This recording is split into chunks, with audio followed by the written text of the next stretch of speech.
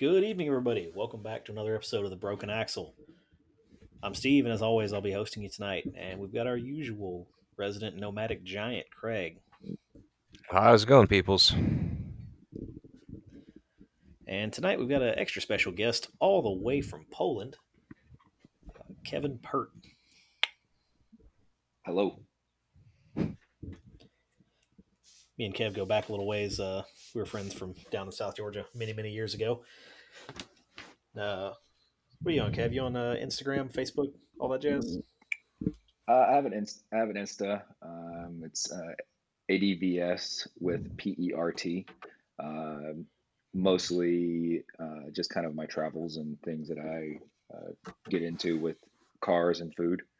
Because I live abroad, so there's some interesting things, and mostly right now I'm doing off-roading stuff. So I've got a interesting vehicle for our North American market. I have a Nissan Pathfinder from the '07 range, the R51 platform, which is okay for Steven, for that time frame, just not the later ones. As we found out from last week's episode. Uh, but I still, it's got good. I still don't feel bad about it. Modern Pathfinders are junk, and everything Nissan makes with the CVT is also junk. I said it. I I mean, don't feel bad about it. I agree. I agree that this was the one of the last great. This was the last great Pathfinder, and Nissan honestly just took a turn, just like a lot of manufacturers, with making a lot of crossovers and vehicles from that kind of style, away from that uh, really that off-roady goodness. This is like it's an actual truck, but the cool difference is mine actually has a 2.5 liter diesel with a manual 6-speed transmission, so still gets four-wheel drive, still gets 7 seats, all while getting 25 to 27 miles per gallon on the highway. So That's pretty interesting little outstanding. thing there. I'm sure Yeah. everybody here in the States is jonesing real hardcore because God knows we all want more diesels and more manuals in our small Oh, truck and SUV market. oh yeah, and it's not even tuned. So yeah, we'll see what happens when I put a little tune on it, and so we get a little extra go and a Can't little extra economy can't quite get rid of the Georgia, huh? Gotta roll coal. rolling. So that's actually a good segue though. So tonight's episode, everybody out there, we're going to be continuing on our decades series. Last week we talked about the 2000 teens, and tonight, going backwards in time, we're going to cover the 2000s, which for actually all three of us, we're relatively similar aged. Uh, it's kind of a special era, right? It's what we came up in. So for a lot of you guys out there, it's what you guys came up into. Yeah, it's my introduction to cars for the most part. I mean, I think about the '90s was when I was a kid, but I wasn't really like into cars at that point. But once I got into the early 2000s, that having a car, going to high school, seeing what was around me, seeing what was optional to like buy was really that first real introduction for me. I'm Yeah, just gonna same here. say, Fast and What's up, brother? Furious, Need for Speed. Ha! That was it. It was about 2001, 2002. So right as I'm getting to my younger middle school age, and all of a sudden, boom, Yep, cars were a thing. Fast and the yep, Furious before the tanks got involved, back when it was cars. Yeah, the OG yep. back when it was And overnight parts from Japan. super cringy with great one-liners, and it's more slapstick humor than it is accurate. That was the big one. That was good stuff, man. Danger to Manifolds, Nos, Oh, I yeah. almost had you, bro. and then we also have which honestly goes right into probably we could say our first topic, the technology or the error and what it brought, and that goes right into sex spec. Oh, yes. Somebody had to bring it. Oh man. Oh, man. Yep. 18 speakers fiberglassed into your trunk, With the neons and 37 actual watts of neons. lighting everywhere. Yep. Now LED wasn't a thing back Glorious then. time. Oh, yeah, not LED. We're talking Oh about back in the yeah. day. Neon and strobes. Those little Yep. high frequency flashy strobes. Lambo doors. That was a thing. Yep. Yep. Lambo door Uh, kits were available for everything. what's kind of funny though is I feel like like far as cinema peak for like sex spec was probably Tokyo Drift whenever it was like super highlighted in there, but like in the states it had like actually started to like die down. Yeah. Yeah, it was never as big here as it was in some other places. No, we had the donk culture for that, or I'm sure Scotto can talk about Oh the yeah. differences between Oh the god. difference between a lifted, a donk, a draft, and all these other termages. But like we barely had the fusion of sex spec into our culture, but it was more ricer versus like donk, right? And then of course your muscle guys are all still muscleified, but they still had the mullets and beers and fiberglass kits that were shitty. Yeah, fiberglass body kits. And That and was that was lowriders, also a 2000s thing, yeah, and it sucked lowriders back and then. donks are still a thing. Like they just are. They're not going to go away. but but that was also this 2000s were also the glory days of when like your MK4 Supra started hit its actual bottom dollar, and you could pick up Uh, a high yeah, mileage Supra for 5,000, $6,000, and then I'll all of grant. a sudden, Yeah, I'll grant that. That one, it's an interesting example. Those I feel like never really bottomed out hard, mm-mm, but their classmates, I guess you would say, bottomed out real hard in the Yeah. yeah, mid to early 2000s, like and 08, that's 09, stuff like that. Because you could get like twin turbo RX-7s that ran badly for nothing. yeah. The the But I the think Same thing true for twin turbo 300s. Yeah, I was gonna say the twin turbo uh, 300s is a more accurate representation because it's still a twin turbo GT car that's somewhat reliable, but you can get them for pennies compared to a Supra. Uh, Pert doesn't know this, but I went to school with the kid down in Charleston, and he bought his first year out back when we got like POV allowances or whatever. He went and bought a Mark IV Supra, and that was back towards the hmm, turn of when they were starting to get a little bit pricey, and he got his for 17. It was a target top automatic twin turbo, and that's probably the cheapest I've ever seen a Mark nice. IV Supra go for at any point. Yeah. Yeah, I think uh, I Chris's actually was owned cheaper. a Z32 in like 2012ish. I bought Okay. my Z32 and it was like 6,500. So I think that Mhm. was like when they started to like, Yeah. I For a would say while, they were right down around above that that. price range.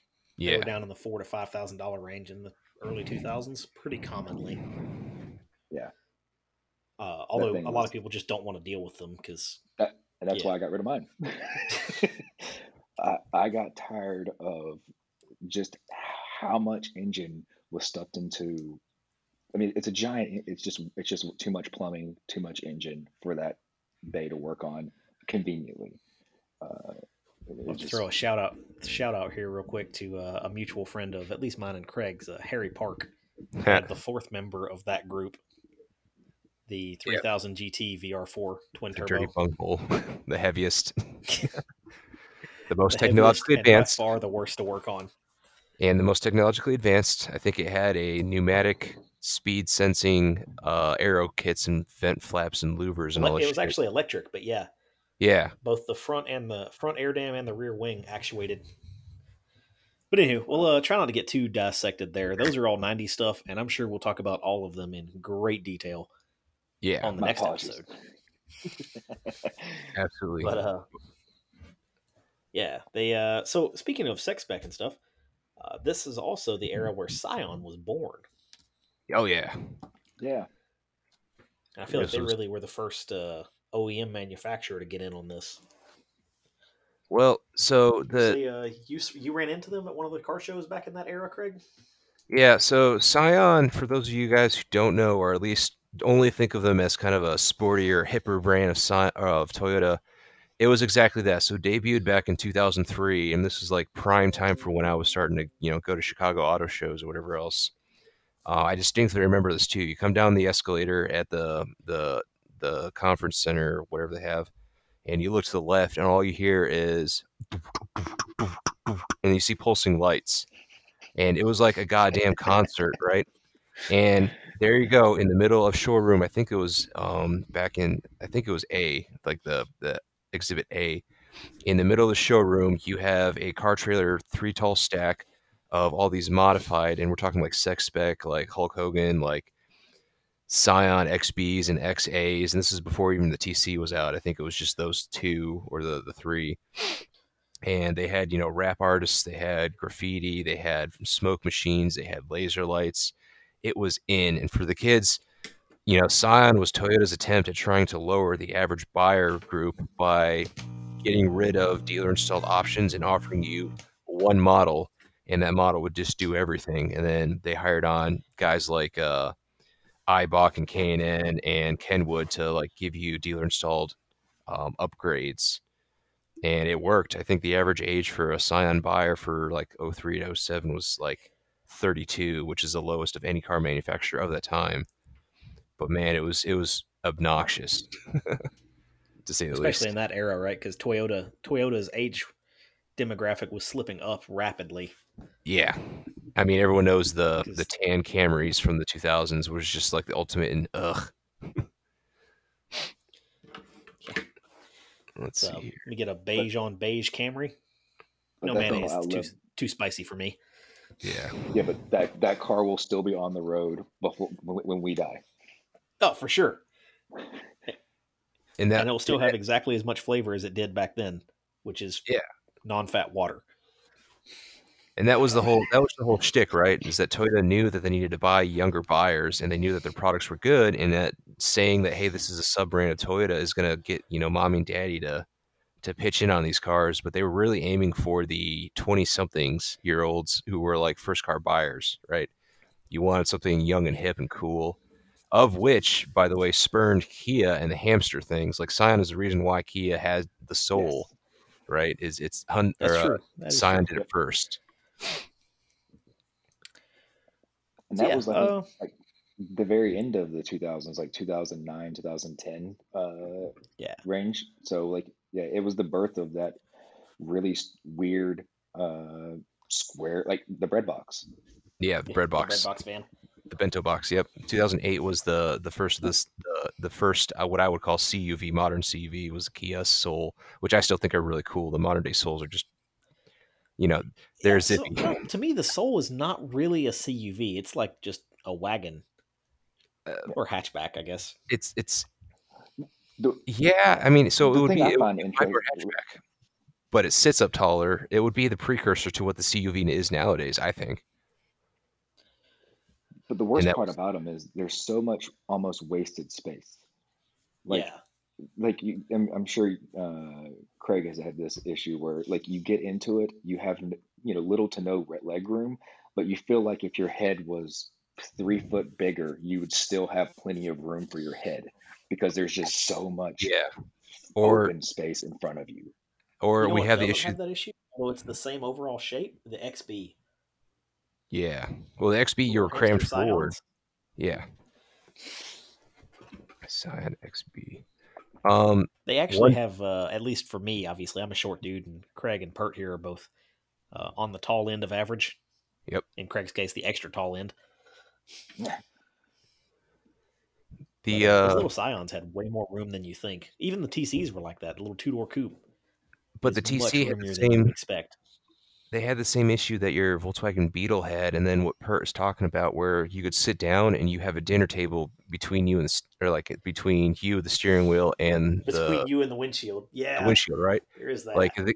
they have so much, and they did that for crash protection, right? They got to angle the windshield back and give you plenty of buffer room because they didn't have collapsible steering columns.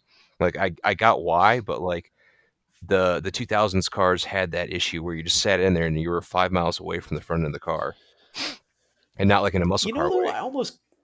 I almost kind of enjoy that over, and this has been a modern thing that's been bugging me for a while, and it's a trend thing. The Yeah. '90s and 2000s cars, all of them, Hmm. if you sit in one, the A pillars are thin, like Yeah. really thin, Yeah. and Yeah. visibility back in this. So this was the tail end of cars having good visibility because they had to have good visibility, right? As we roll into the tens and up, manufacturers just started giving up on good visibility and substituting it with cameras and blind spot warnings and stuff like that. Or the Yeah. super tech of the invisible A pillar. Yeah, But like the 2000s, I think was the tail end of cars that like you could actually see well out of, just because they were designed that way They to also, be seen out of. yeah, they also had taller greenhouses, and you notice this. The Impreza is actually a great example of this. Go sit in a later, older Impreza, and you'll notice that the windowsill is lower to about mid. For me, it's about mid shoulder and lower. For Cotto, it would be above his head. And then sit into a newer Impreza, and then you notice that all the window lines, the door comes up a lot higher, and then the roof is a lot lower. And they do that for roller protection, and they're doing side curtain airbags. And if you have a smaller window, that's a smaller side curtain airbag. The greenhouses themselves are smaller and narrower. The biggest car that everyone has to complain about, and Steven and Pert know this, is the Camaro, the sixth gen. You feel like you're in a, Yep. a, a tank. You have little slits to look through to look forward and back, but it's all, Forward only. You don't look behind you in a Camaro. There just yeah, isn't anything. but it's all part of that in But trying to increase the safety of the pedestrian that you're about to hit, and then the that's something driver that, who, speaking of the 2000s, we lost the in 2001 we lost, or was it two, the Camaro, the fifth gen, uh, and Yeah, three, I mean, we right. didn't really lose it. The Sorry, sixth gen took it over. yeah, and then but what was it, 7 years or 8 years before we got the 2008 or 2009 Camaros, with Oh, you're talking the about birth. the fourth generation Sorry, to fifth gen gap. sorry, yeah, Okay, yeah, yeah. 4 to 5 gap. Yeah, excuse me. Yeah, yeah. So with the birth from, like the Transformers movies, you know, yeah. like that, bringing that back into fold, like, hey, it's actually back. That was a Because huge change too, because the fourth gen drives nothing like the fifth gen. Like they're barely nothing. even related. We have he's not on the channel with us tonight, but a mutual friend of mine and Craig's, Mhm. Justin, has had Jesus, like seven fourth gens, I think. Yeah. He has a problem. Well, and the guy that we've had on our show before, Blake, has had like between third and fourth gens. He's had like what, 8 of them? They're Yeah, just he had a lot of third gens though, and those only come with mullets. So they only come in one I shape, and want a that third gen, is but that's a story for another day. that's a butterbox. do you have a mullet? I will have a mullet in my car. There you go. That is my third gen mullet. I can't So say that anything. I had a C4 Corvette, which is required to have chest hair and gold chains. so that makes actually a good segue into some of the better points of the 2000s. I'm gonna rapid fire shot off a bunch of vehicles here, and we can pick and choose which one we want to talk about them. But I really Okay. do want to cover them off. 2002, sorry, 2000 was the first year of the S2000. Great car, right? Same creator from the NSX, and Amazing. proves that Honda can make a rear-wheel drive car and make it reliable and really fun. 2002 had the Reliable is a WRX. relative term. Had the Subaru had finally bought the Turbo WRX to the United States. '03 is when Mitsubishi decided to bring the Evo 8, and then subsequently '04 is when the STI got brought to the US. '04, '03, '04 was the Cobalt Turbo. Sorry, was the Cobalt SS, which was supercharged originally, sucked real bad, went turbo, became Yeah, decently real supercharged, and good. then it later. Later turbo, yeah. About that time in '03-ish is when we saw Dodge's Neon SRT4 second gen. We're going to lightly touch on that because the Neon is technically a 90s car, but the SRT4 itself, specifically, very 2000s, very turbo-y, very good. The angry 03, Skittle. yeah. '03, '04 also saw the advent of the Terminator Mustangs. We had a bunch of earlier models between like the Mach 1 and the original or the earlier Bullets and blah blah blah, but the Terminator was stupid. And if you guys have time, Savage Geese has a really good episode on '03 Terminator that he found stock in Illinois. Shocker, I know. But he actually did a full Wow. review on it and admits that for being '03, it doesn't suck, which it doesn't. In that same Yeah, time they're frame, still climbing in value as well. oh yeah, oh totally. And Hmm. then if you got the Mystic Pearl, that's going to be thousands of dollars beyond anything else. That's Um, for the Ford nuts out there. That, by the way, that's Mystic Chrome. Mr. Chrome, yes, sorry. I'm just a casual. What can I say? In that time frame, we also had Casual. the Lightning truck, which is also badass in every way. Hashtag Ford, why not bring back the Lightning? And hashtag. You also had the Viper For truck. for all the manufacturers out there, we need more V8 supercharged pickup trucks in the I, world. and, Get hot. and dear Yeah, Ford, I you guys understand talked that. about that last time. Yeah, Don't dear care. I'm Ford, gonna keep saying it. I understand you have the twin turbo EcoBoost. That's great and all, but it needs to be a supercharged 5.0 and hashtag. Speaking of ridiculous trucks, the Viper truck, which is probably it still is the fastest production truck in the world, right? Also Unmodified. seen in probably one of the most famous car YouTube videos ever, Yeah, as the dude in the red Ram SRT10 manages to drive it off the side of the ditch and roll it yeah, and over. flips it. Yeah. It also saw the advent of cars like the Plymouth Prowler, which were cool in paper and not in concept. Almost novelty Because esque. because the Plymouth Prowler I also still got brought to give him us. credit for a design exercise, though. Like, that is by far the most unique design that we've seen out of that entire decade and maybe out of the decade before it. Yeah, and it was a good execution on a modern hot rod, Yeah. unlike your SSR or the HHR or the PT Cruiser. Gluh. In that time frame, we also saw the advent of the G8 and the G8 GXP, which is what everybody wanted but nobody bought. That's why Pontiac died. Hashtag GM owners suck. To go with that, we saw the advent of the CTS, which is Cadillac's what midsize, Steven, or was it a small? Mid size, I would say. To later, Yeah, it became midsize the full car. size for a little while. Yeah, and then the But the first gen was CTS-V. definitely mid size. Yeah, and then we saw the CTS-V, and then that also had the CTS-V wagon, CTS coupe, and all that good stuff. On the smaller side of the car list, and this is something I was rapid firing as well, we got the Pontiac Solstice in the sky. Uh, Bob Lutz's brainchild. Very great car. Problem is that it was made by GM, and GM can't have any competitors to the Corvette, so they were neutered. Sidestepping with the Solstice in the sky, you had the NC Miata in '05, I believe. Um, 2 years Yeah, prior in '03 was the Mazda Speed Miata, which is a turbo Miata that would have been goodness. correct. '05 was the beginning of the NC Miata, Yep. uh, And then commonly regarded also, as one of the best Miatas. Or, sorry, best yeah, cars and worst Miata, which, yes, that's a topic for another day, but I feel like it's a great car overall. yep.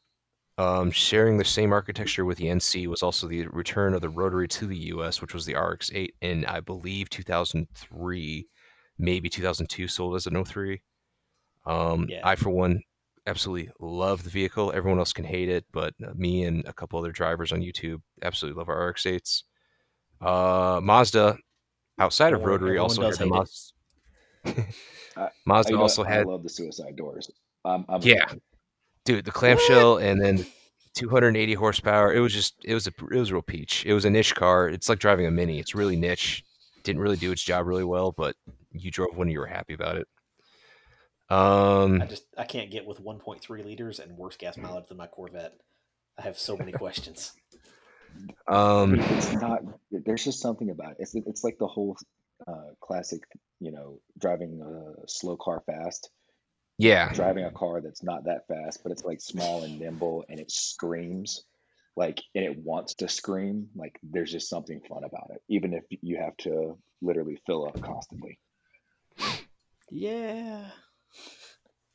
But all that saying, I probably wouldn't buy one. yeah. Like, it's cool, but I totally wouldn't buy one. No. Um, Um. Another thing Uh. that Mazda had that was What? great, but not rotary, was the Mazda Speed 3, which kind of gave us the trifecta of awesome turbo goodness, right? We had the Speed 3, we had the WRX, we had the Evos, and then the GTI question mark went turbo that time.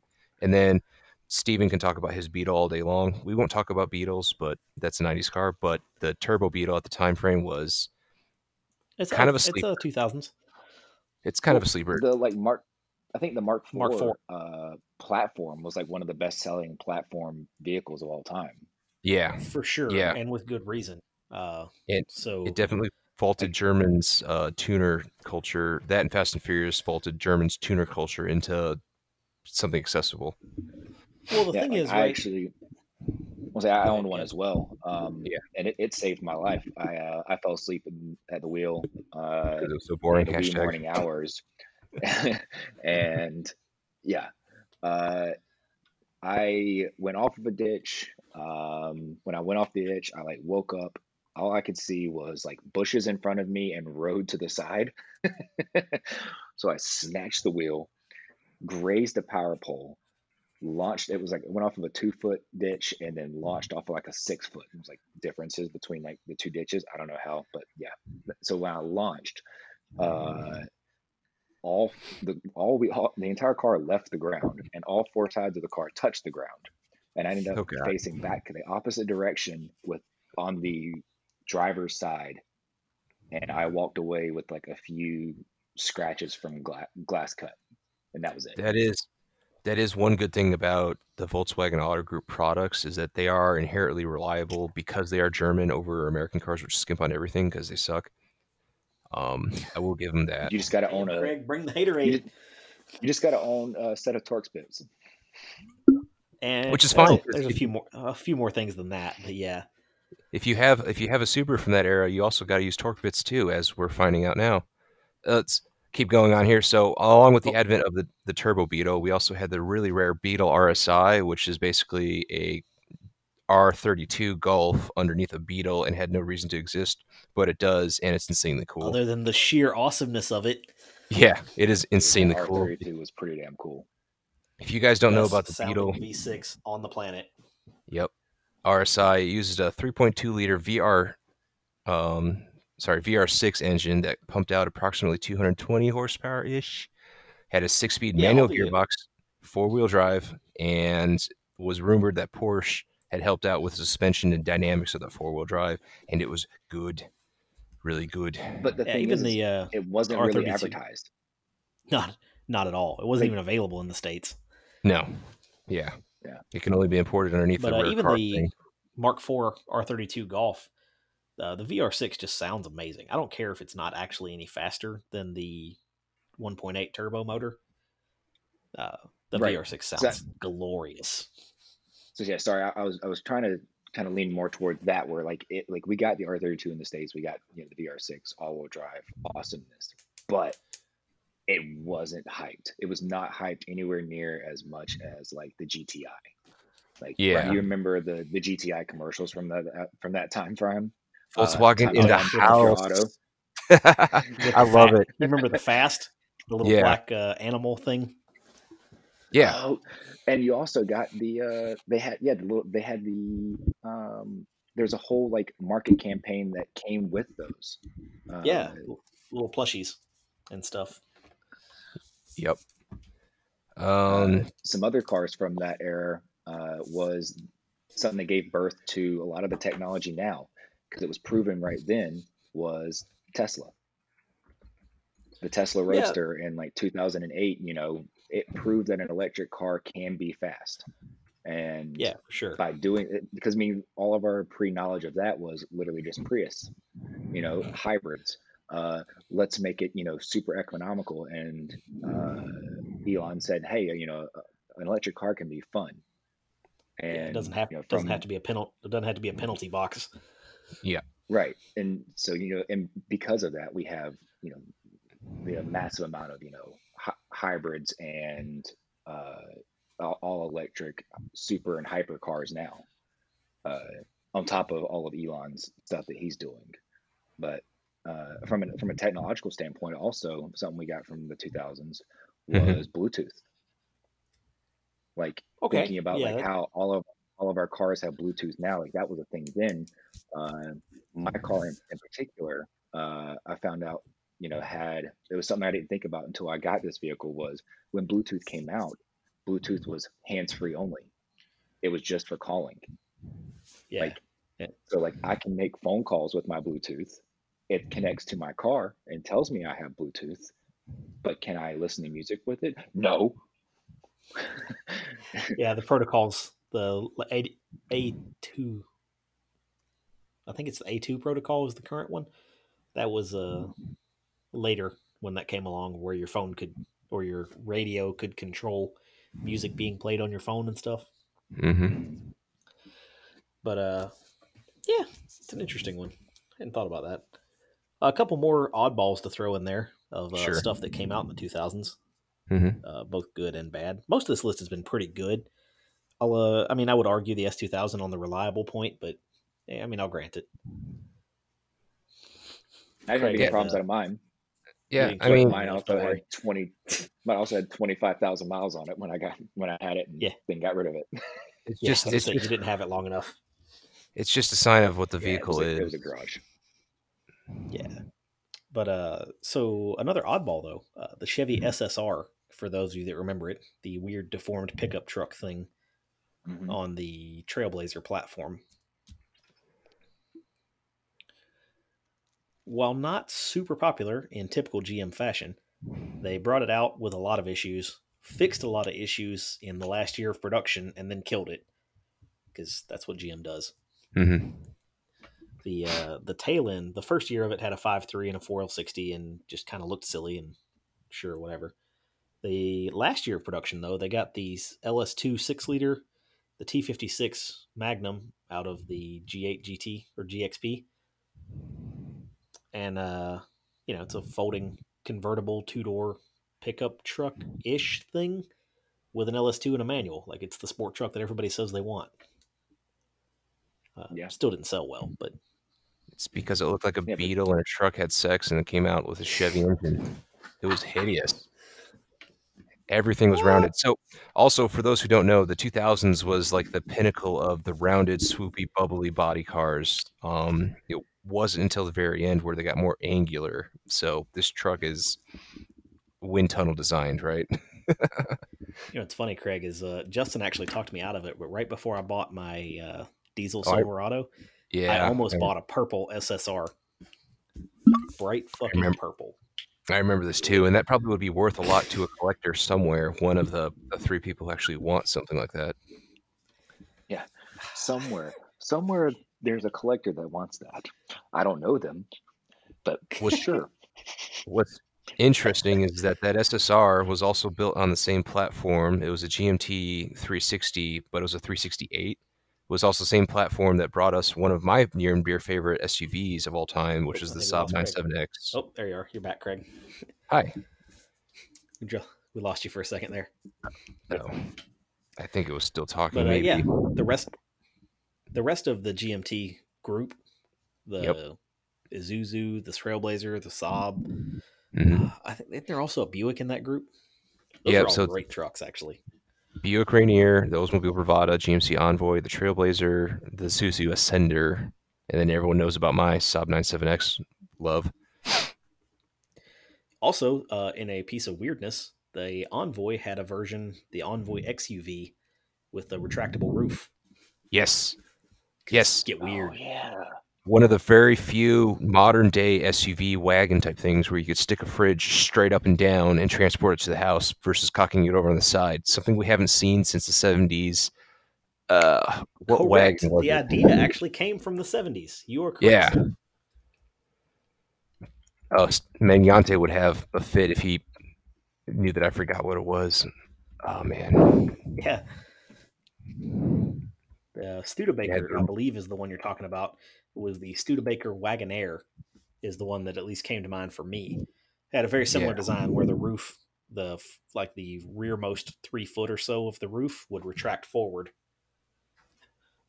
Then all of and a let you sudden you put have a something truck in the on. cargo area. Yeah. You'd have a truck on Yeah, demand, it's vertical great. wise. Yeah. Super cool. Yeah, Um, Among the other super cool, cool but stuff. not quite really sold well, but kind of did, the Avalanche. yeah, should have sold Right. better, just didn't. It also had one of my Uh, favorite engine and transmission combos of all time was the 8.1 liter big block Chevy engine with the 4L80 transmission. yeah, that was only in the Yeah, 2500 Avalanche, which was really poorly advertised. Like no one Yep. even knew they existed for a long time. Yeah. Much like 2500 Suburbans. Right. Yeah. Also a Oh, great bang also for with your buck GM in the vehicle. 2000s Hmm. brought us Quadrasteer in the trucks and Yes, they did. Suburbans. Which Four is wheel also not carry. well advertised. Not very well advertised, that's true, but it was a pretty cool idea Yeah. as yeah. trucks were getting bigger and longer and bigger and bigger Well, I mean, as a way to get you. that's not Go the ahead. first time we'd seen something like that, though. I mean, we No, saw it's that not. through a couple of JDM cars in the '90s, and I think there's in Um, the '80s as well. We did yes, see but rear implemented steer. vastly differently. Yeah. Yeah, but just the They were idea of using it like as a four hand. wheel steering. Yeah, they were using it as a handling aid, and it worked somewhat well. I mean, my Z32 had high casts, which I guess worked. Yeah, Should but it assume was it worked. instantly deleted when you want any sort of power. Also true. The Chevy setup actually steered the wrong way from the front end at like parking lot speed maneuvering to reduce turning circle, Yeah, and was fantastically effective at doing so. yep. It was almost unnatural. The regular car reviews has a prelude four-wheel steering that actually goes over that exact thing. He goes in circles in a parking lot below 15, and the wheels can't inward to kind of make it zip around itself in a circle. And then at higher Yeah, speed, you would see the wheels cant the same way to help you laterally move left and right yeah, lanes. maintain stability. Yeah, it's a weird Oh, phenomenon. it feels like we're on a GM kick here, but also in the 2000s, a car that I feel like was vastly ahead of its time. And shout out to my lovely wife because she actually likes these things, and she's one of Oh, the three people on the planet that do. oh no. Craig knows what's coming. The Pontiac Aztec, right? Ugh. There's a reason I why Pontiac understand. died. That's most people's reaction. But so it had a lot of they marketed it as a recreational vehicle back then, probably because crossover wasn't a thing yet. But I feel like it was the first crossover that didn't know it was a crossover yet because we Yes, hadn't made that a thing. yes. It was Like honest to also God, if they made it today and tried to sell it, it would sell like hotcakes. yeah. So this is also something I think Stephen, we should actually make a topic about the advent of the CUV car thing and how it's Death slowly of the evolved CUVs. itself. That's my stance on that. Yeah, but Yeah. the Pontiac Aztec was arguably a car that was actually invented and produced literally 5 years too early, maybe Yeah, even that's what 10. I'm saying. 10 Like yeah, if they had made that exact car, I mean maybe not the exact car, with a slightly more modern engine and trans option. right. But honestly, if they were selling that, in the 01, 02, or sorry, 2011, 2012 instead of 01, 02, I think it would have sold really Yeah. well. And this is the same with the Pontiac Vibe slash Toyota Matrix. They were in the weird, not quite a car, but not quite SUV, but still kind of a car Yeah, thing. Those vehicles are not as well known about because they actually didn't suck and they're still on the road today. right. That's because Toyota built them, so they didn't suck. Yeah. Um, I was actually going to Weird bring that tidbit for up. all of you out there looking for a sweet bargain. If you can find one, a Vibe GT from this era, like a Yes. 07 ish, is a 2ZZ, 8,000 RPM of goodness Toyota Screamer coupled to a close ratio 6 speed in a wagon. Yep. The equivalent would be the Great party. Matrix Matrix XRS. SXRS, yeah. And you have to get the XRS version, not the XS, because it has to have the 2ZZ manual. Yeah, the 2ZZ and the 6 speed make that car. It's pretty redonkulous. Steven's done great things with the 2ZZ engine. Yeah, that was a good time. I had a Corolla XRS, which was even more poorly advertised because Toyota was like, "Hey, we're going to make a sporty Corolla," and then tell no one about it. Well, that was that. Given the time frame, though, remember what else was like announced during that time frame, right? That was Scion. So everything was all Scion, Scion, Scion. I None think of which got the somebody, 2ZZ yeah, they got the because the 2AR, right, the reasons. bigger one. Yeah. Yeah, the 2.4 liter. But somebody in Toyota was like, "Hey, this would be kind of a cool knickknack," and somehow they snuck it through corporate. I don't know how, but Yeah, could be. it is still a very dynamic car to drive to this day. Yeah, yeah, for sure. Ooh, Uh, another good tidbit just about the era, right? So this would have been the tail end of cars that didn't. I think ABS was required somewhere in the late mhm, '90s, yeah, but the 2000s you could still get cars that didn't have traction control or stability control this is or true. tire pressure monitoring. Yep. Yeah. And hell, actually, the 2ZZ was one of the examples of the last couple of cars that still had a cable throttle. Yeah, that's right. The advent of So the OBD2 last of and CAN bus changed all that. yeah, it was CAN bus car, but it still had a cable throttle, and it was still I guess what you would call analog in feel. And I think that's a big thing in the 2000s, right? That was we had finally gotten computers like kind of good. Because I'll be honest, and Kevin knows this, I know, and I know you do too, Craig, Mhm. that fuel injection from the '90s and just ECMs and wiring in general were not great.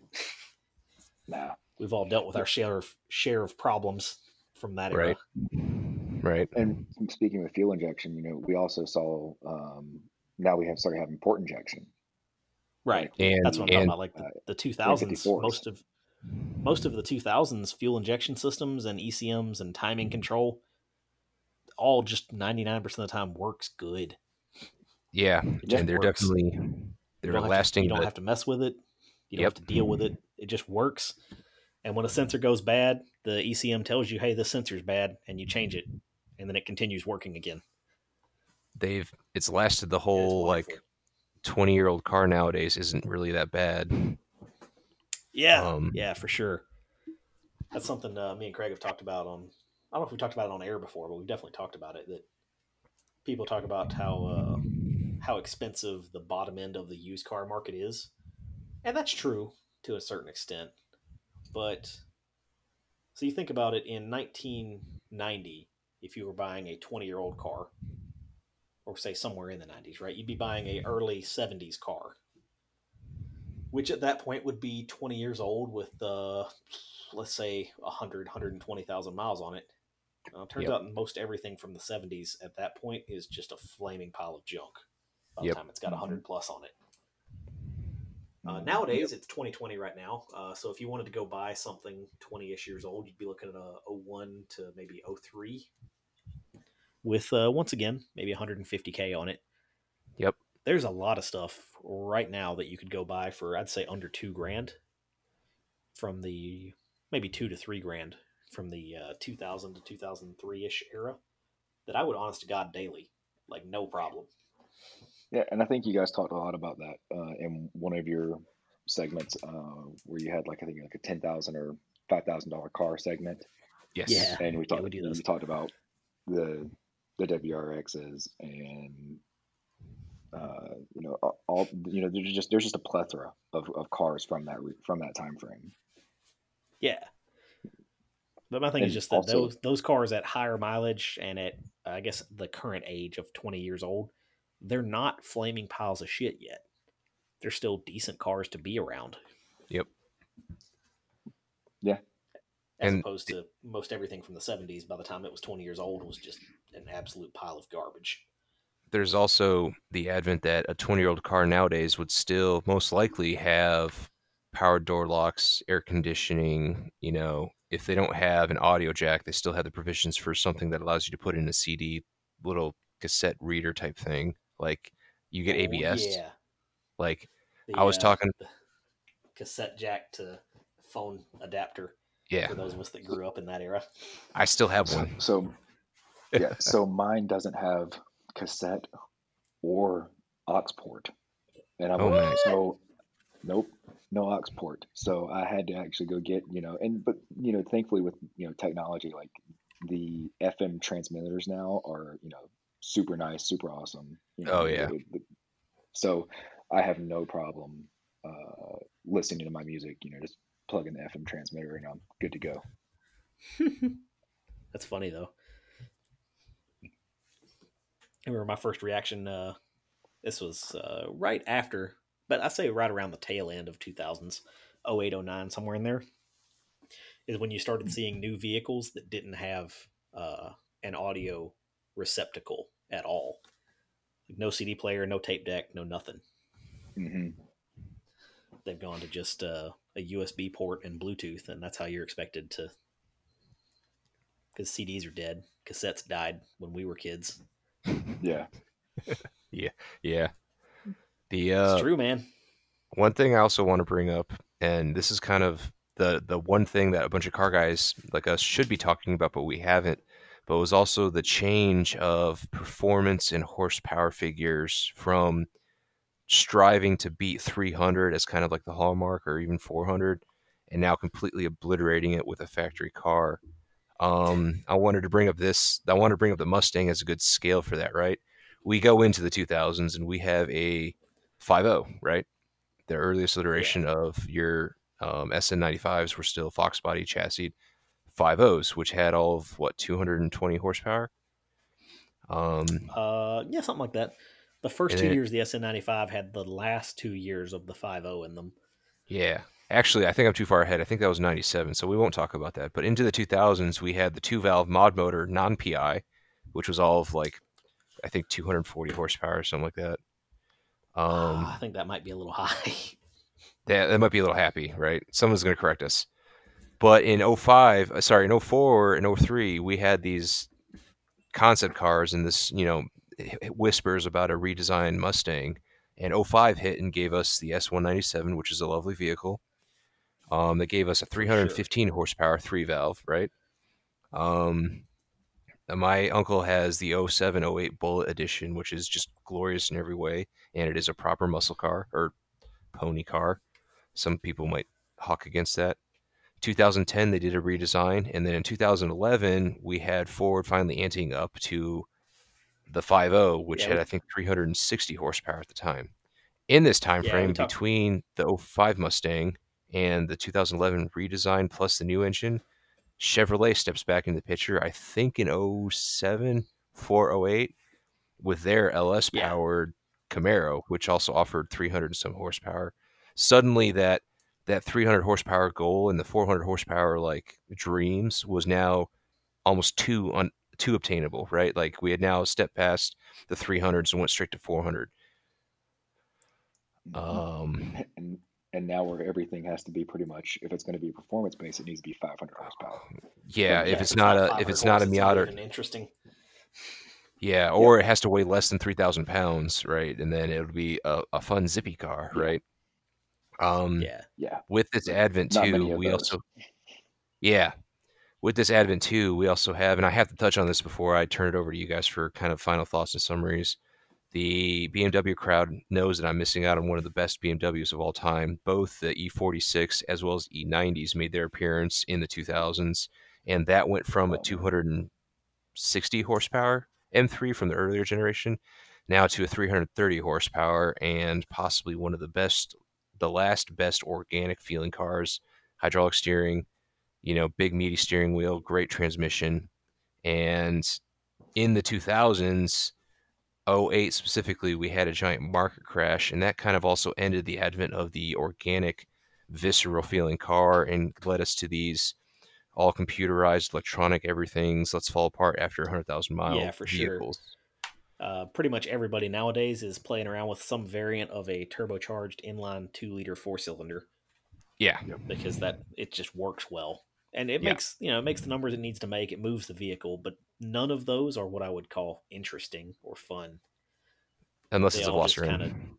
do the job, unless it's what The Veloster N with the pops and bangs. Thank you, Albert. pops and Yes. bangs. Yeah, Or the Fiat Barth, 500 a Barth. Yes, yeah, but that's like the the angriest hamster, so it's okay.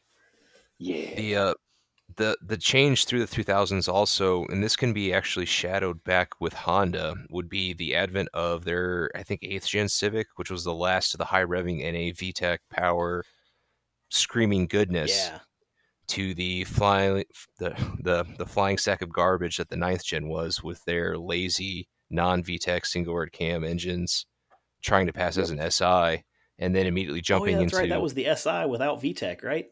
yep, Yep. and then jumped into the next generation, which became a 1.6 liter with turbo, also non VTEC. So like the Yeah. 2000s had some really baller cars, really baller technology, but also we cut out about one third of what made awesome cars awesome for technology. For sure. Also, it marked, for me at least, the 2000s marked, and I'm gonna catch some hell here, but automatic transmissions becoming better than manuals, Yeah. numbers wise. Now I would also fight on Steven's side for this too. The automatics went from being kind of to now like the advent of the 8 speed ZF, which I think is still 2010 ish, but the design, the 6 plus, 7 plus gears now make your automatics stupid fast. Comes to head, Even the Evo was one of the first cars that actually proved that to the tuner culture. I think that though, Steven, was 2011, therefore it's not. yeah, those were a little bit newer, but I'm talking about all through this era, all through the 2000s. Yeah. right? Heading into the 2000s, we had pretty much everything with exception of like some super high end stuff, but 99% of the stuff you see on the street running either a 4 or 5 speed conventional torque converter auto Hmm. that was just kind of acceptable, right? And that's all you could really say about it. It was acceptable. Right. Well, no knew any better. We had the old 3-speed and 4-speed autos, right? Right. And then leaving the 2000s, right, we're dealing with mostly, I would say, 5 and 6 speed autos that Hmm. were all computer controlled and really, you know, even though they're still torque converter based autos, they're they're good. You know what I mean? Like Chevy went from the 4L60 being in basically everything in 99 2000 era Hmm. to I believe the 6L80 was in pretty much everything by '09. Or yeah, by '09. Yeah. They would have I put the know for 6L80 in pretty much everything and it was also good. in '07. This is for Tyler, one of our Audi buddies or Volkswagen buddies. But in '07 is when the DSG Volkswagen was guy. Yeah. came out, and that was your electronically controlled dual clutch Right, the transmissions, DSG box. which yes, it Yeah, has which clutches, but no clutch pedal. Like, blow my mind. what's that, Kevin?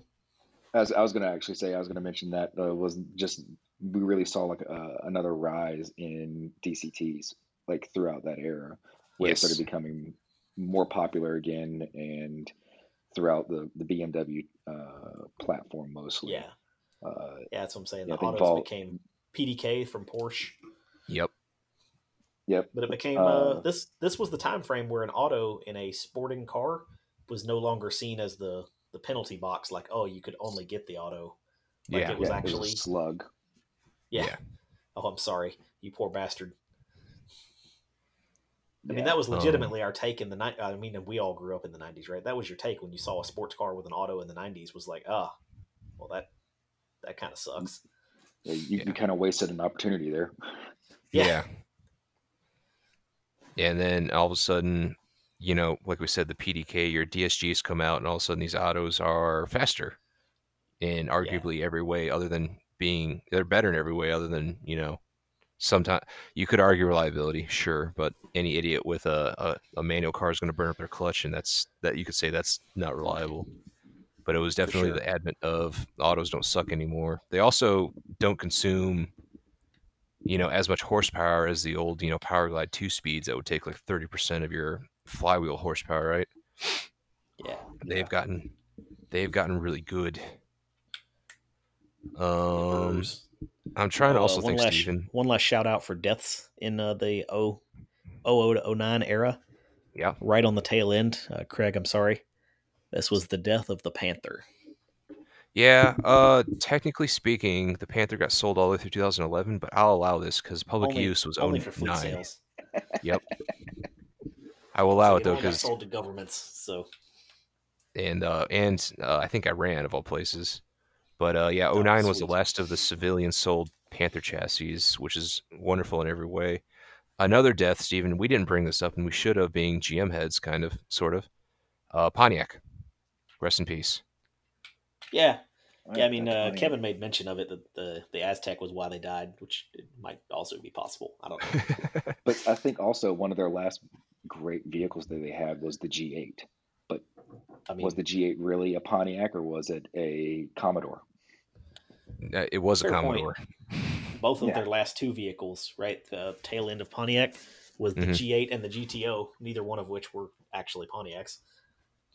yeah. But I mean, honestly, I feel like I remember from that time frame, when you started looking at what you could get as far as like a performance car wise, that was that 40-ish, 35-ish $1,000 price range. And the G8 was what you wanted.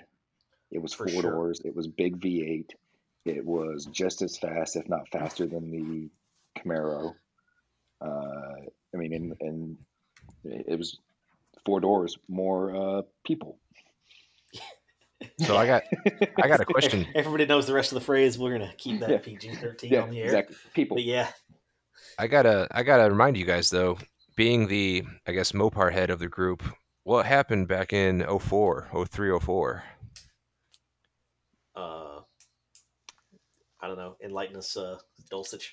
Was the return of the Dodge Hemi and the Magnum and the Charger, the original Ooh, the 6-1. four-door dad bod vehicle, right? Yeah, Once I will again, admit the SRT8 Magnum. I still have kind of a soft spot for the dad rod. I do too. I think honestly, it's like the greatest part about the Magnum was the Hemi and the 6-1, and it was also like the worst part about it. Like it The was thing is, the awesome and interior of it great, but is so bad. Like if you've been in one, it's so bad. oh, mhm. easily Just early cheap 2000s Dodge design. plastic Yep. garbage. And they weren't very performance mod friendly. Uh, It's they're not purely bad. because it's a Hemi, purely because it's Dodge. If it was a Chevy LS in there, Yes. people would have modified it to the world and back. Yeah, I was gonna say there are people that do stuff with the 6 liter with all of the Gen. What is that? Gen 3 Hemis? Yeah, technically, yeah, yeah, ish. Gen three Technically, ish. Yeah, people mod them, but yeah, they are kind of harder to modify. But my God, they sound good. and it's just ostentatious, right? It's a 4,000 pounds, the beginning of the 4,000 pound muscle cars, but it's 4,000 pound, 425 horsepower, sits five people, right? Has luggage for two dogs plus all the luggage for the six people. Like this thing is, it was ridiculous. And then Chevy doing exactly what Chevy always does, which is copying other people. They try to bring over the G8 and be like, hey, we bought a sporty sedan as well, but completely. Would you say, Steven, they actually advertised it at all compared to the CTS? Not even a little, dude. I don't remember ever seeing an advertisement for either the GTO or the G8. Yeah. Oh, and that's Yeah. another No. car from GM that like you had the Camaro that died, and then we rolled over to the GTO, which is arguably is a Holden Monero, I think, Yeah, or the Mhm. Vauxhall V VXR 8. VXR. Yeah, If you guys from England know which one, please shoot us because it's something. But like those two vehicles are not American born, but they tried to keep Pontiac alive. But Chevy, being Chevy, botched it up, for the lack of better terms. And I absolutely this is why we need to have that I hate GM discussion. Like Ford, GM, and Mopar are also on my kill list for like why they're sucking right now. But GM always does this, right? They did it with the Mustang. They did that with like the Mustang came out, and then all of a sudden the Camaro came out. You have the Magnum and the Charger from Dodge. Great move, great job. All of a sudden, oh yeah, G8, here it is. This is super cool. Like, screw off, guys. Like, come out with something on your own.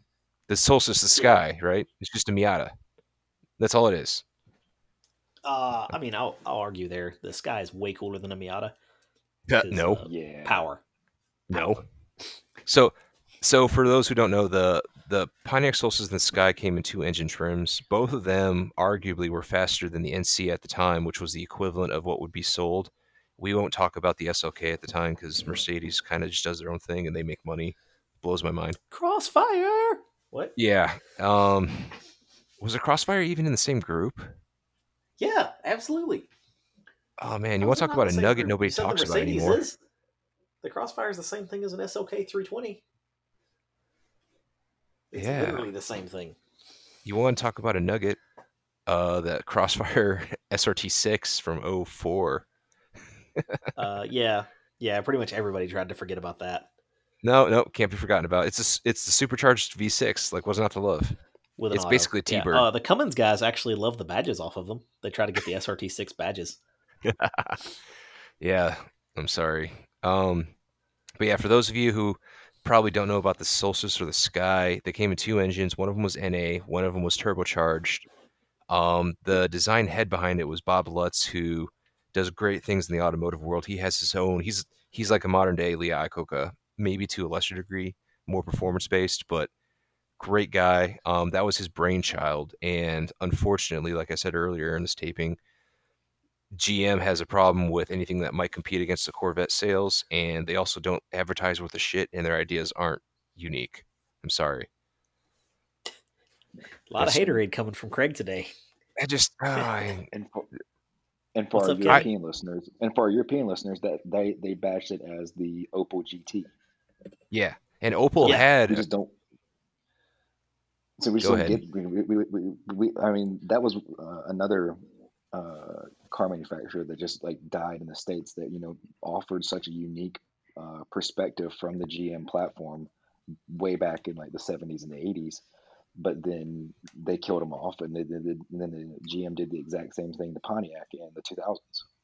And Yeah, here's the annoying thing about that too. I'm glad you brought up the Opel GT because Opel actually had one of the most badass, not MR2 but MR2 remakes, and it was based off of the Lotus Elise, right? Everyone knows about Opel and the Hmm. GT and the Opel Speedster, but they also had the Vauxhall VX 2200. And these were mid-engine rear-wheel drive sport coupes, and then also the Opel GT comes out that's built off this bastardized soft top convertible thing, and sales tanked on it. It wasn't any good. And the old Speedster was awesome. It was a badass car. For some of you younger guys, you might have to get on like Forza 4 or 5 and try to find one because I don't know if they're in any modern games anymore. Uh, you know what else? You know what else died in this era that I just thought about? go ahead. Mercury, the entire company. Oh, Yep. so a vehicle that's near and dear to my heart, and I know everyone knows about the Panther chassis, and I'll bring it up again. You had the Here we go. '03, Greg, '04 are you Mercury secretly a Marauder. 40-year-old dad with New Balances on? I don't know. I go barefoot in the yard, but the Panther chassis had one cool model, and arguably it was, I wouldn't say the equivalent of the Grand National compared to the base Regal G bodies, but Ford tried to do something cool with Mercury's brand before deciding nobody cared about Mercury anymore, and that's inevitably actually I think why Ford killed it. I think Ford was trying to raise their own luxury up, and they had their top tier Lincoln, and Mercury kind Yep. of kind of didn't have a place to exist anymore, much like Yeah. Chrysler. Cough. Well, what's crazy is that we get these auto manufacturers that have these unique um, cars like the Marauder that was its own thing that they didn't have it in either Ford or in Lincoln, respectively. But when they killed all of Mercury, they didn't bring over those potential auto sales. Yeah. You know, Right. I mean, Well, now we saw that's a discussion that's I saw happened from recently. Uh, like Chevy's been I know I talking about saw, going to a four-door Corvette to have a sporty but we already did something. that we Yeah. already did that with the SS, Yeah. and we saw how well that sold because what do? They made this awesome motor, awesome four-door platform, and then they put a $50,000 price tag on it, and everyone went, I can't afford that. fifty Right. thousand dollar price Like, tag, and then didn't like advertise it outside of NASCAR. And yeah, and they also put SS as the name. Like, oh yeah, that's not a name, FYI GM. That's not a name. That's a That's trim level. a trim level. yeah, Yeah. So Everybody, especially because they're still selling the Impala, and they're like, oh, wait a minute. Why wouldn't you yeah, just remake this four-door thing into the new Impala SS? Because that would be awesome. yeah, and as someone who owned a '96 Impala SS, like it was an awesome big body land yacht, and but Chevy was doing it, but and when I look every time I looked at the SS, I went, why won't Ford put the frickin' 50 in a four door? It would be amazing. It would sell, but no, they won't do it. What's funny is outside of the States, the vehicle that you just requested existed all through Hmm. this era. The Ford Falcon didn't That's die right. in the rest of the world. It only died here in the States. So the yeah. Falcon, as it used to be, was Mustang based, and Hmm. all through the rest of the world continued to be Mustang ish with a rear Once wheel again, drive. once again, our Australian friends get some awesome, cars to hoon. Pretty much, yeah. Yeah, all through the 2000s, the Falcon in Australia came with the Barra, otherwise known as Good, Yes, the Barra. rear wheel drive, turbocharged inline six cylinder goodness.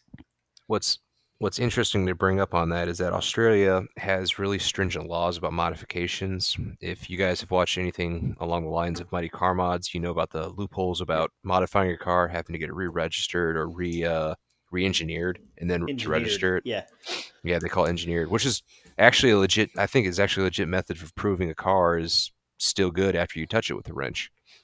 But because of Yeah, at that, least there you can modify it. You just have to prove that you haven't made it worse. yeah.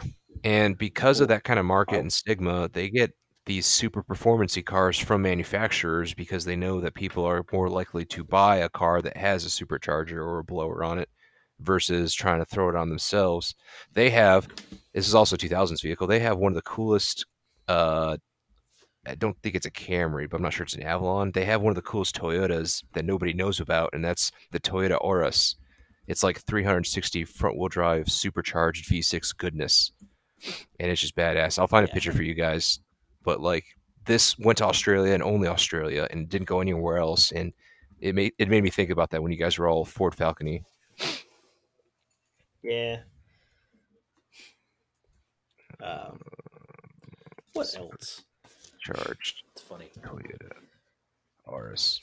And and in this man, I love the 2000s vehicles. I take a lot of pride. There's a lot of pride in guys from the 80s with the JDM culture and the 70s, I guess, with the European and JDM like Advent starting to become a thing. There's the muscle car I groups said from this the on the Facebook 60s. page. Nobody likes the '70s. I, yeah. I still argue you have two Here, generations of so 70s, here, The right? here's You have something '70s else doesn't we like the can '70s. you here's have something else we can kind of lean more into. We talked, earlier about my R51 Pathfinder, but the things that Nissan was bringing throughout the mid 2000s was the Oh yeah, because 350Z. and I'll even apologize, right? Because the last cast, right, the teens, I pretty much shredded Nissan for the entirety of 2010 2020 because they didn't make anything good. Right. But But in in the 2003, 2000, they brought yeah, they us made a they lot of brought us goodness. yeah, but honestly, like the 2003, 2004 were not great 350Zs. Like the they didn't I, have the high output motor, the dude, transmissions had issues, but it's you like got to put it the in CDs, context, though. yeah. What was out at the What else time? was out? Yeah, you got It to put had it in a context, right? 200 So they and were competing with the RX-8, which, I mean, yeah, that's not a competition. Uh, 200, 240 sorry, Greg. horsepower versus 260, and then you had the S2000, which is 240 horsepower again versus 260. The Mustang 240 horsepower against again 260. Like the Z Right, was good and on back then. both yeah, the yeah, S2, S2 and the it just RX-8 made needed no the torque. yeah, like I'm sorry, I'm not knocking it. I'm just saying, like when it came out, it was great, but it just needed a few more years of redefinement. It's those classic like first year jitters. Right, Um, like but I and feel like once it was by really like actually a good 2005, entry. from It was. today's, from like trying to if so like I know if I'm like picking up one, if I'm picking up one, I'm probably going to avoid a 2003 and 2004, and I would Oh yeah, probably you want lean the more towards a 2005 or later. was that the up For rev again, motor? like I mentioned, yep, the up rev, the high rev, and the HR, yeah, the HR motor and the CD009 got a kind of a redesign to help with some of the early few year woes that it had. And those transmissions you can pick up for a dime a dozen, and they're like And they're a high super swap tough. items, Yeah, people use them super in tough. swaps for everything. The biggest problem with the CD09 is the size of it. It's a huge transmission. Um, but as far I as mean, like that's a relative uh, term. It's smaller than a T56 6060. true, but I think from it's pretty long, respectively, Yeah, and from that also it just takes like a lot of the things that I see it being swapped into. It takes a little extra massaging. Like I was also someone who owned an '01 IS300 that had an Aristo swapped 2J in it. yeah, Mhm. yeah. Um, I actually had a T56 behind mine, but I knew like when guys were doing those manual swaps because the manual transmission that came with the IS300 was garbage. Uh, it held like As the 350. W58, right? The 5 speed. Yep, yep, the W158. Some people do the R154 swaps into them, and those things held pretty good. But even the like the super beefy ones would kind of break around. Like nowadays, the super beefy ones will still break around like 700 ish. So over the last few years, people have either switched to the CD09s or they've switched to the T56s. T I'm sorry, And but like TJ problems. It only no, holds no, like no. 700 horse. It's weak. Yeah, I was about to say like, oh, it's a manual transmission that holds 700 horsepower and shares the internals with the AX15, which is used for off-roading, and it breaks around 700 hmm horsepower. Like, come on, man. hmm It's yeah, not a V160. yeah, We get it. Yeah, two but two but it's J but it's two J but it's two boys. J. And personally, that was my biggest problem with my IS 300. I got the 2J bite. I got the 2J bug. Like I had to Yeah. upgrade one part, and one part was like, oh, I could buy the 500 horsepower part, or I could pay a few more dollars and get the 1,000 horsepower part. And it's like you just keep doing one thing after the other. Like one of the first things I had to upgrade when I got the car was my clutch. It's like, well, I'm not about to put a weak ass clutch in here. I'm gonna put something that will outhold the motor, and that included a twin disc. 2J So, boys in the uh, house. and so when I put a twin disc in it, that turned my whole build from like a little 500 horsepower. And I had the non VVTi Aristo 2J, so like a good 2J, but I needed I needed to be able to hold all the power, even though I wasn't planning on making all the power. Well, that changed very quickly, and I started shooting for more. Yeah. Yeah, The But so silliness. while we're talking about awesome 2JZ stuff, which was actually very much a precursor of the Toyota like Outgo, I think before they got bland, was your awesome turbo goodness of the 90s and into the early 2000s. I have It was a found good last gasp for them. it was. I have found the most ridiculous Toyota I believe that exists, and you guys probably never heard of it. And I apologize for earlier calling it Aris. It is the Toyota TRD Arion, specifically the 3500S.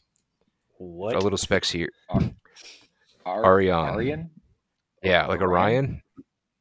It but is not it is 323 horsepower from a supercharged V6 and only exists in Australia. And for the love of God, Toyota, why? And second off, sign me up. And it looks like an M3 competitor. It really does. Like I don't know why it exists. This thing could go probably toe and toe with the G8, and we never got it. It would probably sell better than a just never G8. got it. Sick, Toyota moments, man. Toyota moments. dude. Yeah, well, and Toyota likes testing these things. So when Yeah, with Lexus, like they had for the IS 300, that was their tuner car. yeah, And it was only around from '01 to 2004, but in 2002 they introduced L-Tune, which was supposed to be like TRD, but they like, hey, the way they tested it though is it wasn't it was like an option, but it wasn't super well advertised. It was only for 1 year, and what it ended up actually being was a dealer um, add-on. So the dealer got all the parts, and it was like wheels, body kit, an intake and exhaust, and then like a Yeah, couple of like interior bits. that's but like no what F turbo. Sport is now. Yeah, exactly. So Yeah, they had a lot of potential there for doing something cool, but uh, didn't stick with it, didn't put it in, and just made it like a dealer spec. And I think that's just like Toyota puts all of its performance into TRD, and then everything else just gets kind of like, hey, let's test this over here, and it, of course, doesn't really fly. I think the exact issue is that though, like when you buy yourself a Lexus, outside of the F stuff nowadays, but like when you buy a Lexus, you don't care about lower body kits and fascias and all that. That was a TRD rollover to Lexus, which even in the 2000s was still a relatively new brand, right? It was a thing I think in the Right. 90s when they started separating it off, and like I really don't think I think it failed because of the buyer market. Even though the IS 300 is a great car, we didn't get the turbocharged model. We didn't get the Turbo 4, I should say, and they only sold like 3 years of the Mm-hmm. manual, and it was just not aimed for that Mm-hmm. segment. It was We also very barely much sold like the wagon here. yeah, the sport pack, which is super cool, or the sport design, I should say. Um, it was very much like the Lincoln LS. Like you have all the fixings for a great vehicle here, but then you didn't support it with any of the the guys who would actually get excited about it, right? Like somehow the design engineers who get excited about cars did not work on that car, right? They Yeah, worked on something else Right. at the time, and then this vehicle came out, and it was like, oh well, we could have made this cool, but you didn't give us a chance. Yeah, Uh, but also like I think although the IS 300 died in, I misspoke earlier and said 2004. It's just 2005. Yeah, They did introduce the IS 350, right. and that It's wasn't just a not bad the car. same. Like, It's not a bad car, but but it's it's not the not same. They good either. and you think about from there on, like we haven't thought about Lexus. I mean, probably even then, but Lexus as a performance-based car. Like they have their F Sports, they have a couple models, in the last few years that have been more fun. But even still, they're a luxury brand that's just trying to be fast. They're not quite AMG They're not So quite M Division. yeah, me and Greg or talked M about that the Division. other day for Lexus. And the world can hate this, whatever. It's a little off topic, but I don't care. I think that the LC, the Lexus LC slash RC 500, should have Hmm. been the basis of the new Supra. Okay. Yep. Like, why contract it out to Beamer? Like, Toyota already had a sweet, sweet sounding V8 in house and a Hmm. rear wheel drive two door chassis. Like, the Supra wasn't But supposed to be a Miata competitor. It's kind of a GT car, a bigger, larger car. yeah, There you go. Take like a RC 500 and strip all the excessive Lexus luxury out of it. Then put like, I don't know, cloth seats or whatever, and cut down Well, on the baggage. yeah, a lot of the super awesome tech of those modern day Lexuses now, it involves like active sway bars, right? Four wheel steering or four wheel, angular movement or on the fly suspension changes, like the adjustments in the shocks that we see nowadays that are hitting even lower base cars, the magnahedral or mag ride Yeah, mag ride, shocks. because no one can say that fucking word. Right. Lexus has in all of their super Uber brands, but we know this from the Supra, right? The four cylinder stripper model, you take that out and you drop 200 pounds.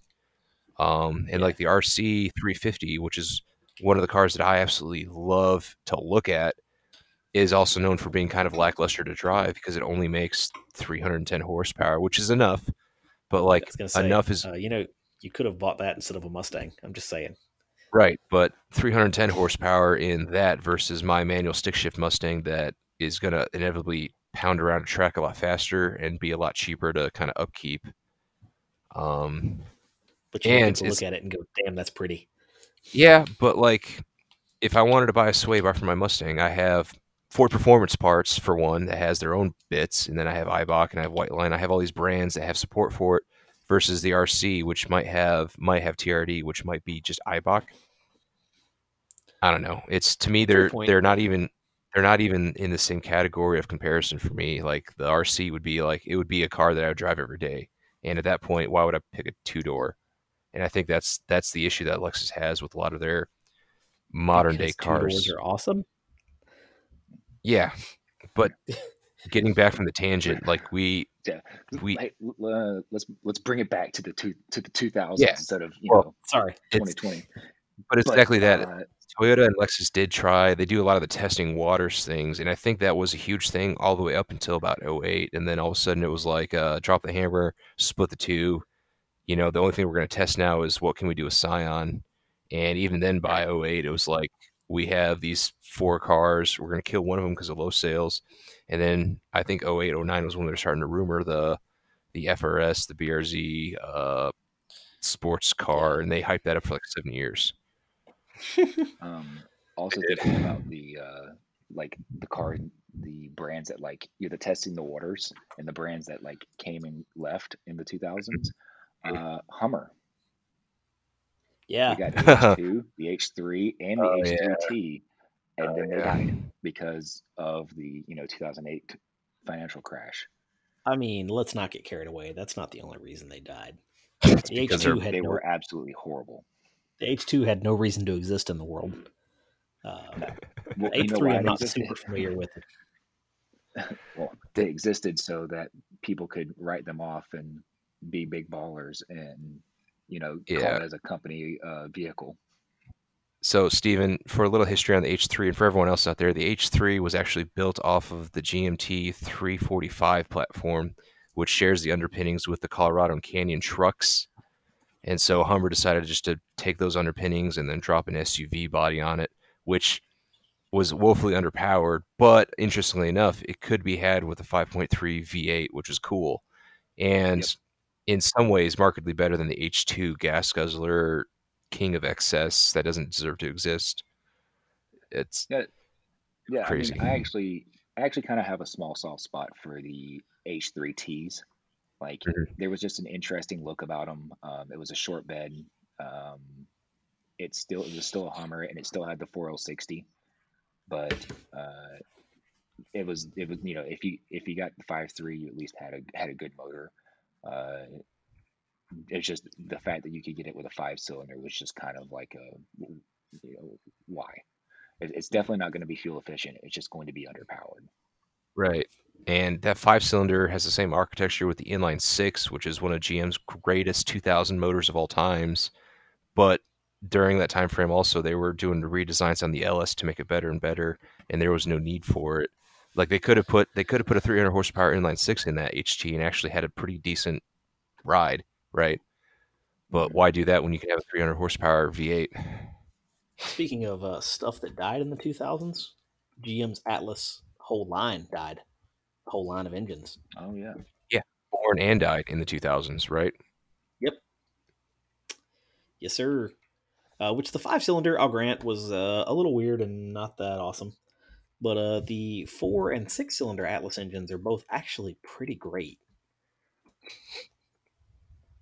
And I feel like we're woefully underappreciated. So I've actually started to see a couple of those start to make it into some swaps when people are Yes. looking for like an affordable swap. Uh, and the 4200, Yeah. will actually start making good power, and it actually surprisingly will hold uh, five It six holds hundred boost fairly horsepower well. without yeah, uh, put turbo on there, put some boost in it, and it makes good power. Um, And I can't GM remember made what. approximately a bajillion of them, so they're all They over the did. place. They did. Yeah. So if you don't want to do an LS swap, but Oh, they're and you way don't want and you can't afford a 2J swap, Atlas they're swap. Well, actually way cheaper than LS swaps. Honest to God, dude. yeah, and they run off the Yeah, same because they're software Yeah, that the same LS does. ECM, same trans. Uh, but yeah, 2 wheel drive, like you can honest to God buy a destroyed, rolled over or something like that, just damaged base model 6 cylinder Trailblazer for like $500. They're worth hmm You, nothing. you don't even have to buy a rolled over one, Steven. They have Brolin transmission ones that are sold for like $700, and all you gotta do is fix the servo on the transmission, and it works. Like you get a running And those are like driving. in decent shape ones, like with all their body panels attached and stuff. Yeah, like the vehicle's still worth something when it's running. Uh, Yeah, it's crazy how Pert little those things are worth. doesn't know this, but I have, and the rest of the world is going to realize my dastardly plans here. I am not a man who is loyal to any one brand of cars, right? One same. manufacturer's. I'm Um, loyal to good cars. They come I from many do, places. yeah, Yep. I do enjoy what Mercedes does on a daily basis. Would I ever Ford one? Probably not. I do mostly like what Ford does, mostly. Notoriously, been an avid Subaru, Nissan, Mazda fan, but and I got my thing for Mopar. I think kind of every kid inside of us has a thing for Mopar. Nope, nope, Um, that's just you, Craig. but what I would do is I You would take a You and uh, a Dulcich. 19 a 1968 to 1969 Dart two door, and I would actually drop in the underpinnings from a Trailblazer or an Envoy with that inline six. They call it the Ameribera, right? It's a 4.2 liter inline six.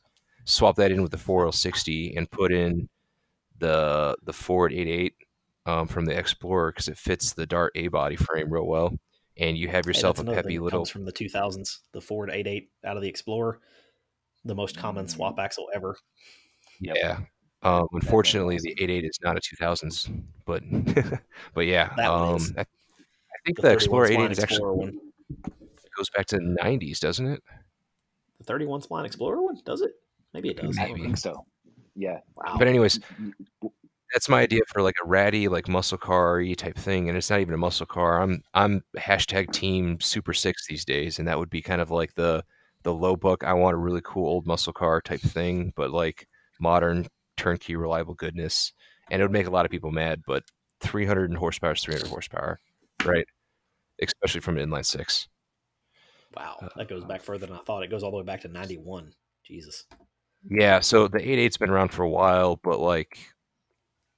but you get the idea, right? Like Yeah, for you sure. take that motor, pay a 460 custom dry shaft, 8.8 rear end, swap it underneath anything from the 70s and 60s that sucked, and then you have yourself something that doesn't suck.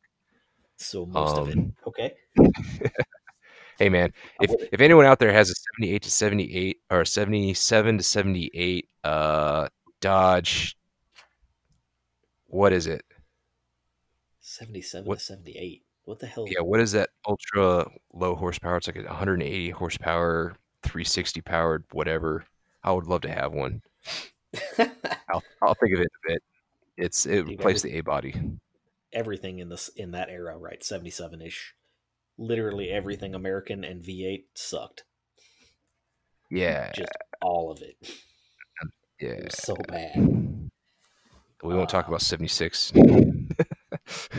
I know I've alluded to this a few times, right? And we're gonna get there. I promise, guys. We are gonna get to the 70s. I will do a show on it. I hate Damn it, straight. but Damn we'll straight. do the show on it. But it's gonna The suck. Volair. That's what it was. Oh my god. Sorry. So so also another thing that the mid 2000s brought us was the Mhm. Lotus Estige Oh yeah, the Exige and the Elise. or Zige, Oh excuse yeah, me. Uh, the reliable that Lotuses. Uh, yeah, like it's like when Lotus really started being like, in my opinion, good. And they you had mean some because issues. they quit building engines? They got smart. But More yeah, correctly, I think you mean the Series 2 Elise, which was Toyota powered. yes, the Elise and Exige in that era would have been the Toyota powered 2ZZ one, which is actually a great package, which alludes to another thing from this era, Mhm, actually. mhm, We talked about this on one of our previous episodes about manufacturers whiffing it. Uh, the MRS from Toyota, which was Yeah. produced around the same era, the mid 2000s, and mhm. totally could have been the same car. Like the 2ZZ fits in the MRS, but we just the Toyota just didn't make it. Don't know why. And it is the de facto, like the first thing that guys do is not suspension coilers or brakes. The first thing guys do is put in a 2ZZ. It's ridiculous on the write ups, and it's probably one of the easiest engine swaps to do. I don't know if you can call it an engine swap if it goes in with factory mounts and lines up on factory holes. Like And I it don't know if you mounts can up to call that a either the 5 swap. speed or the 6 speed.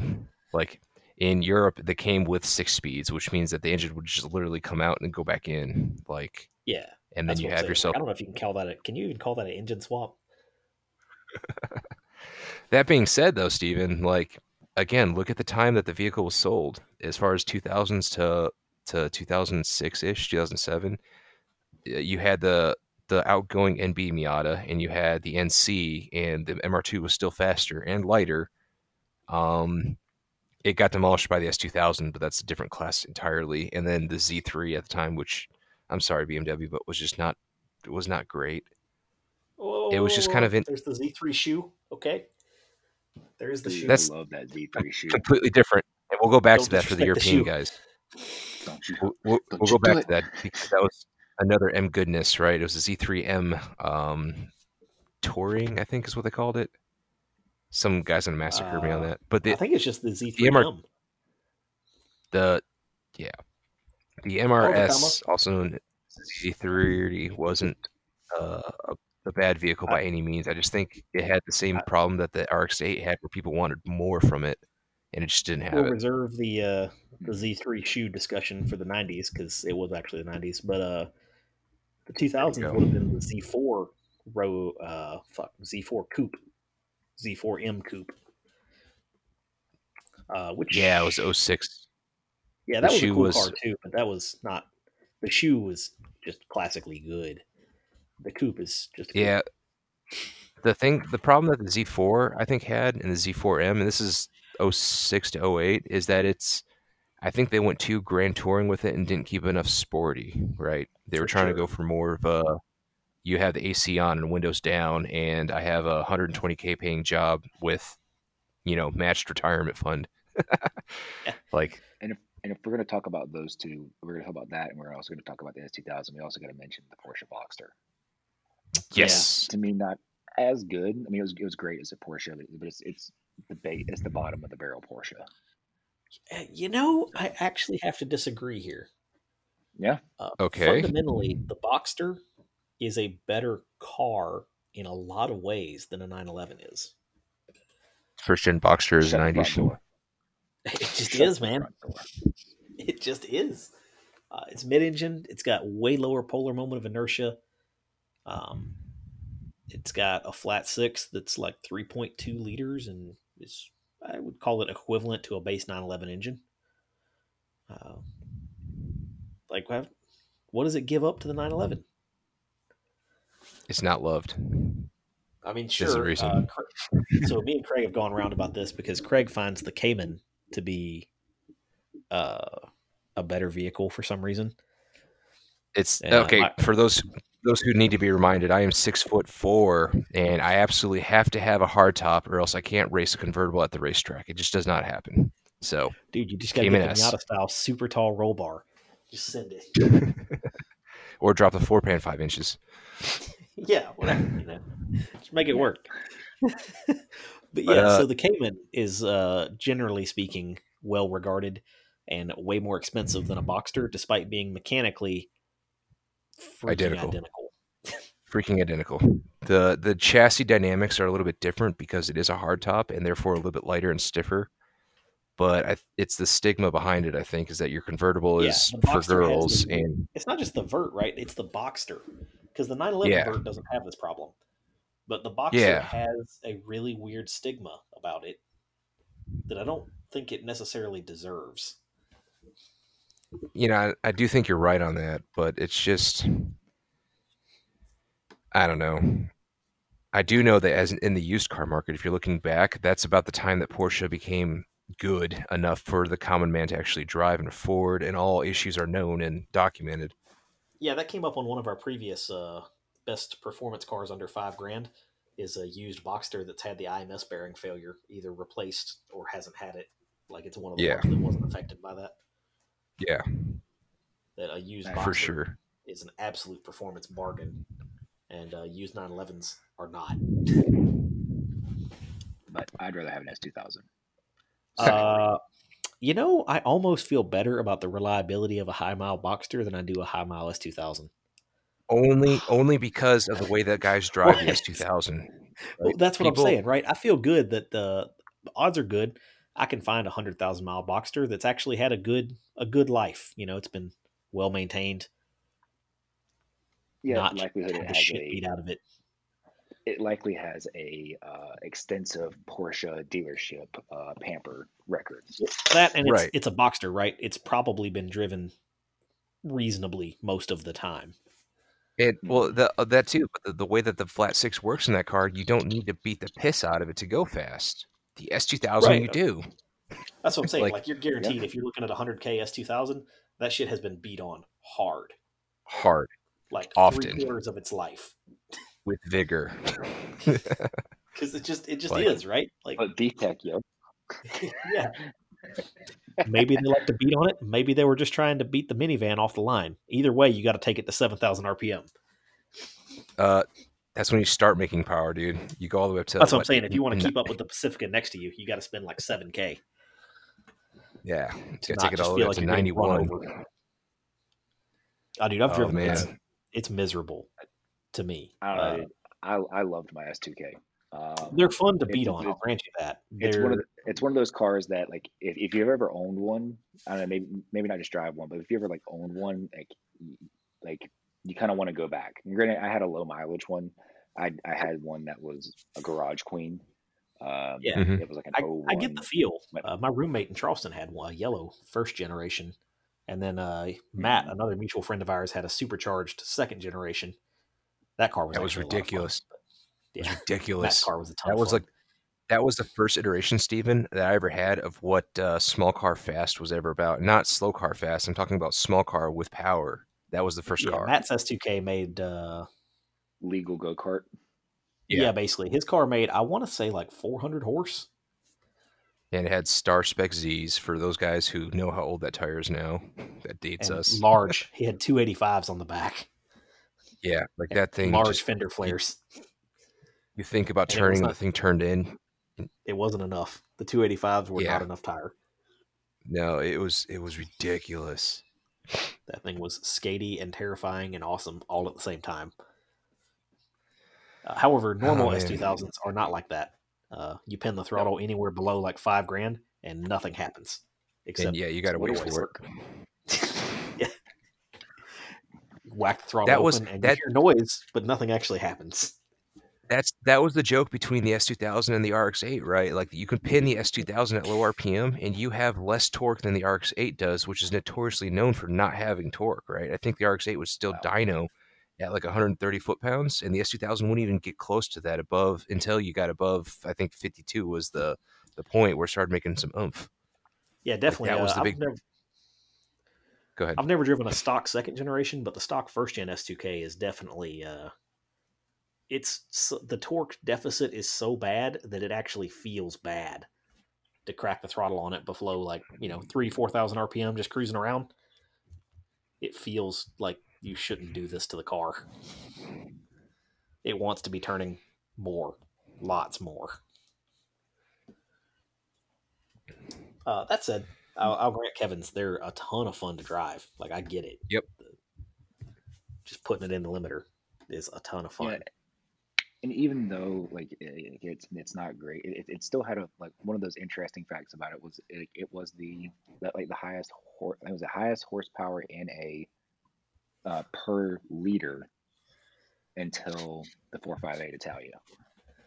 Yes. I Yeah, it mean, took a that's cool. Ferrari to beat the But mean piston speed of a F1 designed Honda. Yeah, but yeah, it's cool. Don't get me wrong. I still though, yeah, I don't know. and and they're good for power adders too, but you know, not exceptionally well. But I mean, also, I think honestly, one of the things I love about it too was the amount of room you had to work on shit. Yeah, I will give you that. Uh, They're easy to work on. Amazingly easy to work super on. super easy to work on. Tons of room to fit things. You almost have too much room to fit. Uh, Yeah, Matt's car had I think he had a Paxton blower on it. mhm.